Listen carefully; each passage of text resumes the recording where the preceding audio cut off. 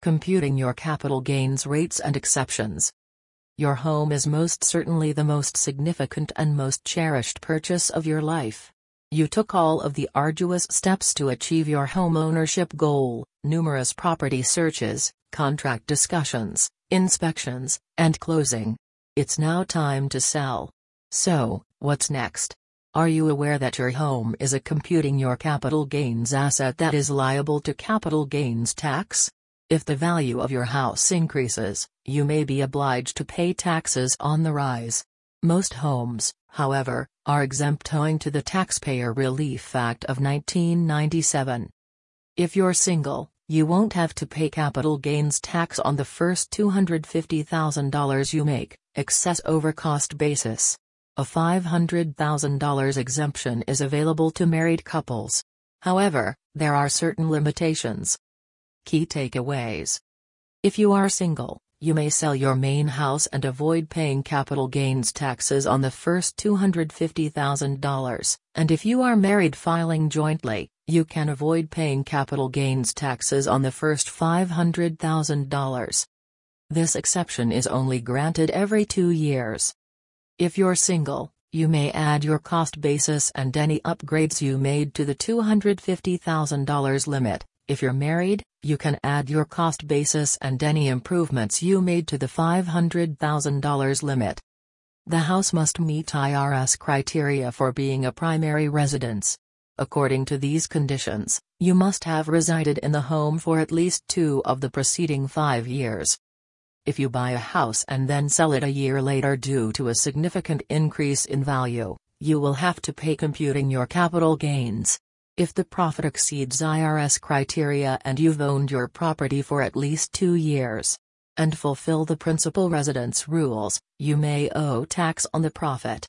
Individuals can deduct up to $250,000 of income, while married couples filing can exclude up to $500,000 of gain.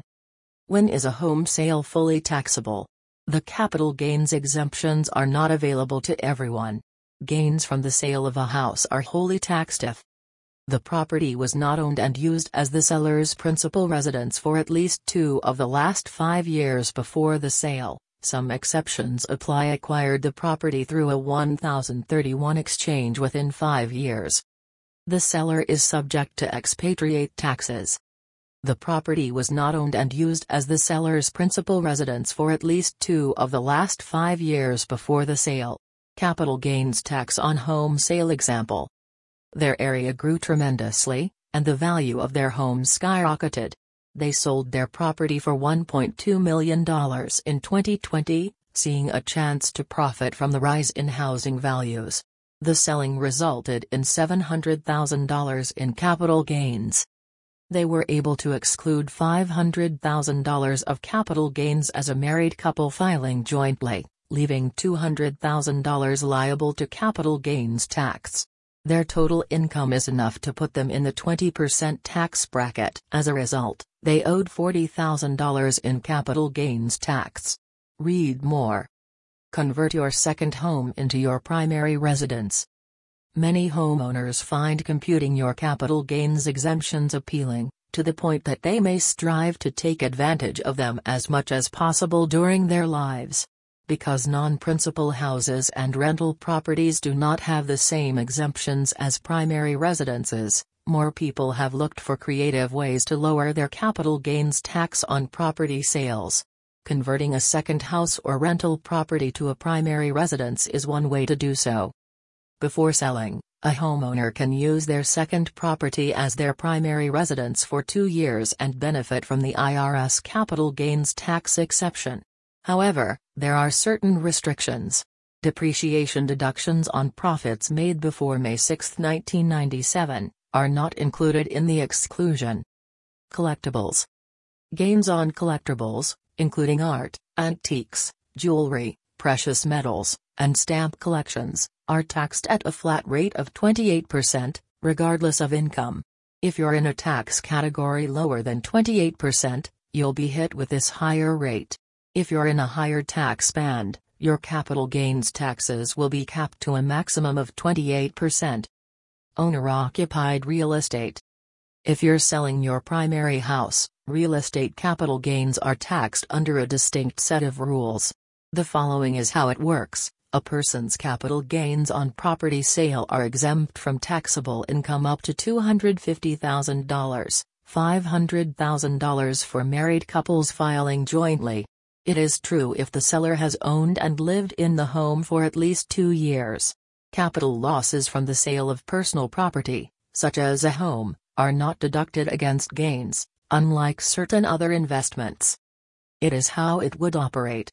A single taxpayer who bought a property for $200,000 and sold it for $500,000 realized a $300,000 profit on the transaction.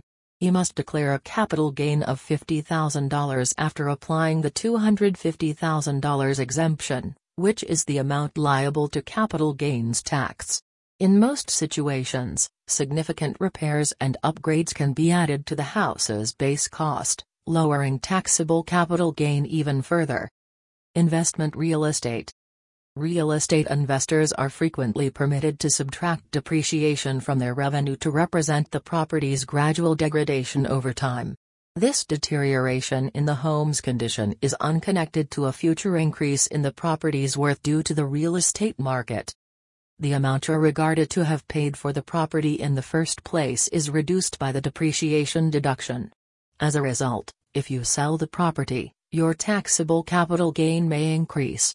The difference between the property's worth after deductions and its sale price will be more significant. Computing your capital gains. Capital losses can be subtracted from capital gains to determine your taxable profits for the year if any. However, if you've made capital gains and losses on both short and long-term investments, the computations get more complicated. First, must add all kind of profits and losses must be added together. All short-term gains must reconcile with all short-term gains. The short-term losses are then added together. Finally, the profits and losses over the long period are calculated.